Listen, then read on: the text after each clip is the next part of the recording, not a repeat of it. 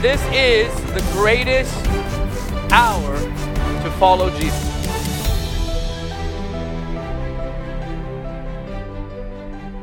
Let's jump into the resurrection. Guess what I'm preaching? Christ is risen. Imagine that. It's worked out so perfectly. Last week, obviously, Easter Sunday, Resurrection Sunday, I taught on Psalm 16, verse 5 through 11, and then I touched on Genesis 3, that is called the Proto-Evangelion, or the first declaration of the gospel. The word proto is where we get the word prototype, first type, and evangelion means good news or the good message. How many of you know the gospel is very good news? All right. It's great news. And if you can make complete sense of it, you haven't seen it by the Spirit. It should still, even within the nuts and bolts and the fundamentals of the gospel, it should still strike a wondrous mystery in the heart. That who is this God who became man, listen carefully, fully God, fully man, and has remained fully God and fully man. Part of the reason, if not, well, let me say it another way. Forever, and I mean that literally, forever, we will worship the one who is still incarnate in heaven. Does that make sense to you? So John says in the book of Revelation, I saw a lamb in the midst of the throne. So Jesus Christ is centerpiece in heaven because his Father is a good Father and his Father is okay with that. Any good father is okay with their children receiving the attention that is due them. Does that make sense to you? An insecure parent loves to get glory when their kids deserve glory. So forever in heaven, we will gaze upon the majesty, the love, the wonder of the one who became man and has remained man and God as our high priest. This is incredible. This is one aspect of the gospel that strikes wonder. Although it does make sense to a degree, the wonder of it all should cause us to do something, and that's called worship. Does that make sense to you? Yeah. So, the first gospel is Genesis 3:15, or that's what it's called in the Greek, the Proto-Evangelion. And that scripture reads, I will put enmity between you and the woman, and between your seed and her seed. He's speaking to the enemy here. Her seed with a capital S. And he shall bruise your head, speaking of Jesus, to the enemy. And you will bruise his heel. That's Genesis 3:15. And then we talked about how the scriptures teach in the book of Genesis that on the third day, the seed broke ground and began to bear fruit. So anytime we see the seed mentioned in the Old Testament, speaking of Jesus, and that was a prophetic foreshadowing of the moment. Imagine this, that even in creation, the Father was declaring the resurrection. He did not allow seed of its kind to sprout vegetation until the third day of creation. The Father was saying on the third day, the seed who would bruise the head of the devil would break the ground on the third day. And that he, being the first fruits, would be the first of millions of fruits. You sitting here, by the way, his resurrection is your resurrection. You need to say thank you, Jesus. So I want to touch on the resurrection a bit more.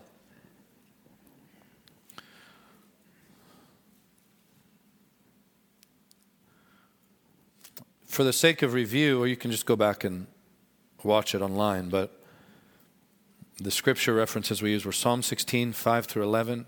I hope you take notes. I would recommend you take notes.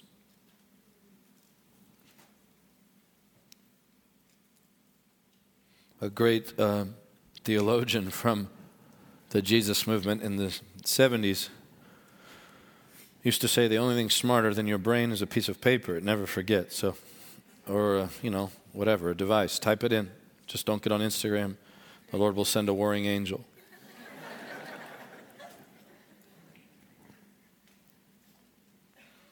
Somebody said to me at this Slavic conference, my friend Andre and his wife Natasha lead, they were asking me, I did this panel for preachers, and they said, what does your prayer time look like?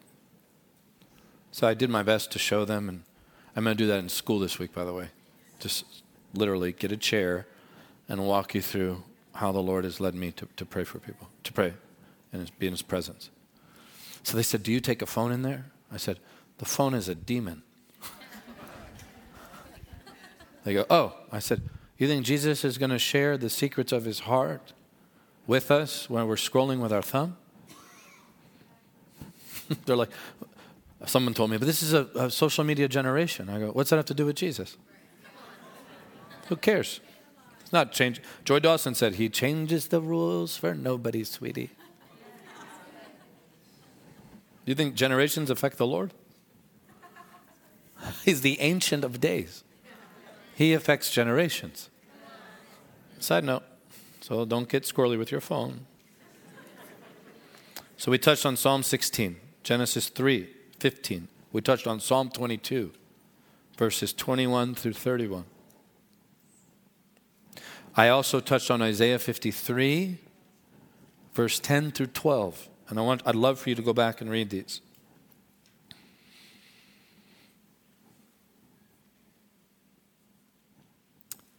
And this is where I want you to turn today.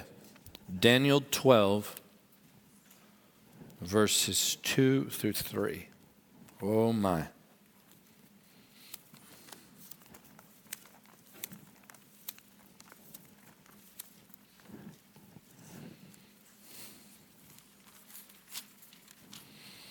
Daniel 12, verses 2 through 3. When you get there, is everybody there? If you're there, say Lily. Lily. There you go. Didn't that feel good? Feel recognized? Good.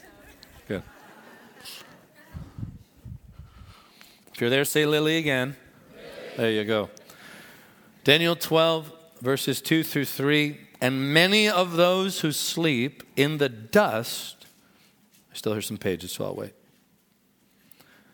And many of those who sleep in the dust of the earth shall awake, some to everlasting life, some to shame and everlasting contempt. Those who are wise shall shine like the brightness of the firmament, and those who turn many to righteousness like the stars forever and ever. The subtitle of Daniel 12 is The End Time. The prophecy of the end time. We see here in verse 2, many of those who sleep in the dust of the earth shall awake. Say this, Jesus has been raised from the dead. Incorruptible. Therefore, I shall be raised from the grave. Say this, close your eyes. His resurrection is my resurrection. Thank you, Jesus. Yeah, you can say thank you, Jesus. Ooh, this one's amazing. Jonah 1, verse 17. Oh, this is powerful. This is just too much. Jonah 1, verse 17. Now the Lord had prepared a great fish to swallow Jonah. And Jonah was in the belly of the fish 3 days and 3 nights. Interesting. Very interesting. Some theologians believe that Jonah actually died in the fish's belly. I'm not going to tell you what I think, but some think that. Nonetheless, and that's possible, by the way. I mean, if you're in the fish's belly for 3 days, it's not like the Ritz. So it's safe to assume that it wasn't the best living environment. And some people look at this passage, they go, this is just the one thing I can't believe about the Bible. Come fishing with us one time. There are absolutely massive fish that could swallow you in a second. Go watch YouTube. There's a fish that tries to swallow a guy on a kayak. Not even a whale, just a big fish. Go catch a Goliath grouper. They don't even have to bite down on the fish you're trying to catch. They come up behind it and suck it in from 6 feet away. So if you're wondering, are there any fish on the planet that could handle this? There are plenty. Plenty. Okay. And you want to come to a place with such faith, I tell the school this all the time, that if somebody says, do you believe that the fish swallowed Jonah? Do you believe the Bible? Your response will be, of course I believe it, and I would believe the Bible if it says Jonah swallowed the fish. Yes, I would. It's the Word of God. It is forever settled in heaven. Therefore, it's settled in my heart. All right. Now I want you to look at Jonah 2, verse 3. And I want you to think of the resurrection of Jesus. For you cast me into the deep, into the heart of the seas, and the floods surrounded me. All your billows and your waves passed over me. Is that pretty clear? Now go to Psalm 88, verse 6 through 7. And I'm telling you, you should have brought a chapstick because you're about to get fried. You should have brought sunscreen. Your lips are going to get all jacked up right now. I'm telling you, this is so amazing, this next verse. And I want you to read this verse in relationship with the 2 verses we just read from the book of Jonah. Psalm 88, verse 6 through 7. You ready? You laid me in the lowest pit. What did I just read to you in Jonah 2? You've cast me into the deep, into the heart of the seas. Floods surround me. Listen, listen, listen. In darkness, in depths, Psalm 88, verse 6 through 7. Your wrath lies heavy upon me, and you have afflicted me with all your waves. I love this at the end of this verse. Selah. In other words, chew on that one, big boy. You'll need prayer to figure that one out. That's basically what the Lord's saying. I'm going to blow your mind here with messianic utterance in the old covenant just to mess you up. And the only way you're going to get this is through Selah. You're going to have to pray this one in. You need revelation. We need revelation to see the beauty of this. Only comes by the Spirit. Now, I want you to look for the similarities in the language of Jonah 2 and Psalm 88. It's the same language. You've afflicted me with all your waves, and Jonah writes, all your billows and your waves pass over me. When you begin to read the scriptures with the Holy Spirit, the one thing he will determine to teach you is that Jesus is speaking throughout. The whole Bible is about Jesus. The whole thing. Now, Jesse and I went to Caiaphas' dungeon, and we've begun working on an Israel trip for 2022. Give everyone a chance to calm down, get things in order over there, and then we'll see what happens. But we are begun the initial conversations. We're really excited about it. But Jesse and I went the first trip together. She had been many times, but my first trip to Israel was with Jess and her dad's ministry. And so we went. And in Caiaphas' dungeon, which is where the Lord spent the night when he was arrested, there's I don't know, babe, maybe you'd know better, but from what I remember, it was about this. The ceiling was like that high. It's a dungeon. It's under the earth. And there's a little circular hole cut out in the top, like a manhole, without the cover. And you look and you just see a little hole. That's where they dropped Jesus down from. And they say that they did it by tying ropes under his armpits. Ropes, big, thick, rough ropes, and just dropping him down there. And that's where the Lord spent the night that night. When you go in to this dungeon, there's a pulpit in the middle, and there's a Bible on top of the pulpit, and it is open to Psalm 88. And the scripture that stands out on that pulpit is what we just read. You have laid me in the lowest pit. In darkness and the depths, your wrath lies heavy upon me. You have afflicted me with all your waves. And if you continue to read Psalm 88, it actually says, and darkness became my only friend. The Messiah, speaking through David by the Holy Spirit, says, through the psalmist, I should say, this verse just messed me up when I read that. My acquaintances are far from me. It's in Psalm 88. So think that Jesus is literally revealing the fact that his disciples would run from him that night, and that his only friend, the only friend he was left with, was darkness. This is all in Psalm 88.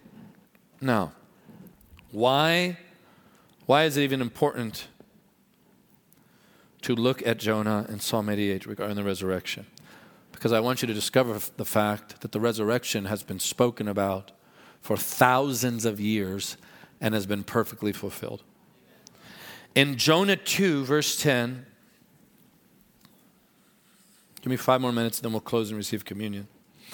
In Jonah 2, verse 10, the scripture says, so the Lord spoke to the fish. I know that feeling. I have done it many times. Lord, please send them to my lure. It doesn't work as well for me. So the Lord spoke to the fish, and it vomited,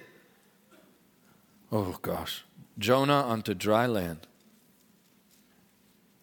Luke 11:29. Turn there quickly. Luke 11:29.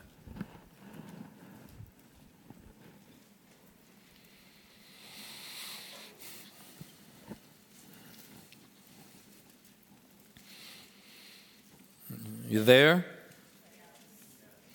And while the crowds were thickly gathered together, he began to say, this is an evil generation.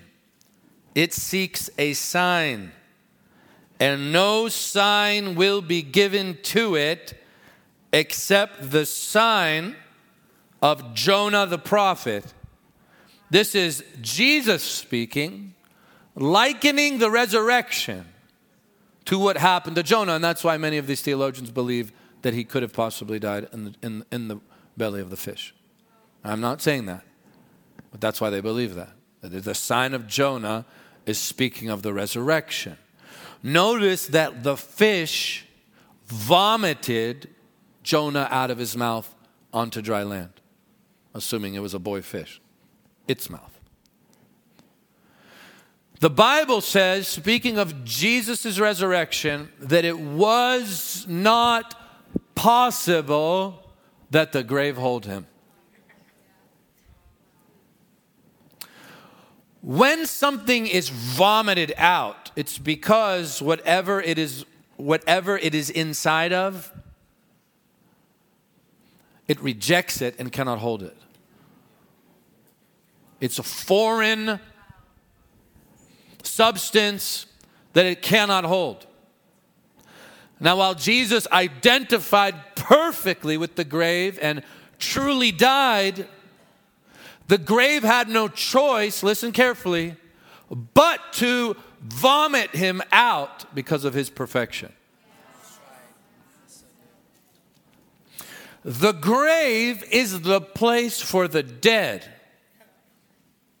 right? And what did the angels say when they came to the tomb? Why do you seek the living among the... In other words, the one you serve, He doesn't belong here. This is for the dead. Listen very carefully. There's a law in place. Well, it'll be abolished. But there's a law in place right now called, in many ways, it will forever perpetuate, actually. There's a law in place called the law of sin and that means sin and death are two parallel tracks on the same track. So the scripture says, the Lord speaks to Adam and says, do not eat of the fruit of the tree of knowledge of good and evil, for in the day you eat of it, you shall surely. There you go. Again, the Lord says this, the soul who sins shall. Sin and death are best friends. That means the grave is meant to hold those who sin. And if the grave vomits up someone, it is a declaration of the perfection of the one it was holding. It doesn't say the grave did not want to hold Jesus. Trust me, at some point the grave and death go, oh my gosh, what have we done? Our pride caused us to accept him. That's why the scripture says, had they known, they would not have crucified the Lord of glory. I said it last week. They thought they swallowed a little M&M, but they swallowed a nuclear bomb. They should have never accepted the Christ, the God-man, into the underworld. Because when he got down there, he destroyed it with his dazzling perfection. And they thought, oh, we've received. No, you don't know who you received. You should have never had him. And that's why I read that ancient church prayer to you last week. You should have never received the Son of the Virgin, for he has come to destroy you with his dazzling divinity. Grave, yes, the grave swallowed a man. But the grave also swallowed God. And the grave swallowed the sinless one. And because he is sinless, death could not hold him. To get daily teaching from Michael and to follow our event schedule around the world, please follow us on Facebook, Twitter, and Instagram. Be sure to subscribe to the Jesus Image TV YouTube channel as well. By partnering with Jesus Image, you will help us take the saving and healing power of Jesus to the world. Your giving changes lives forever.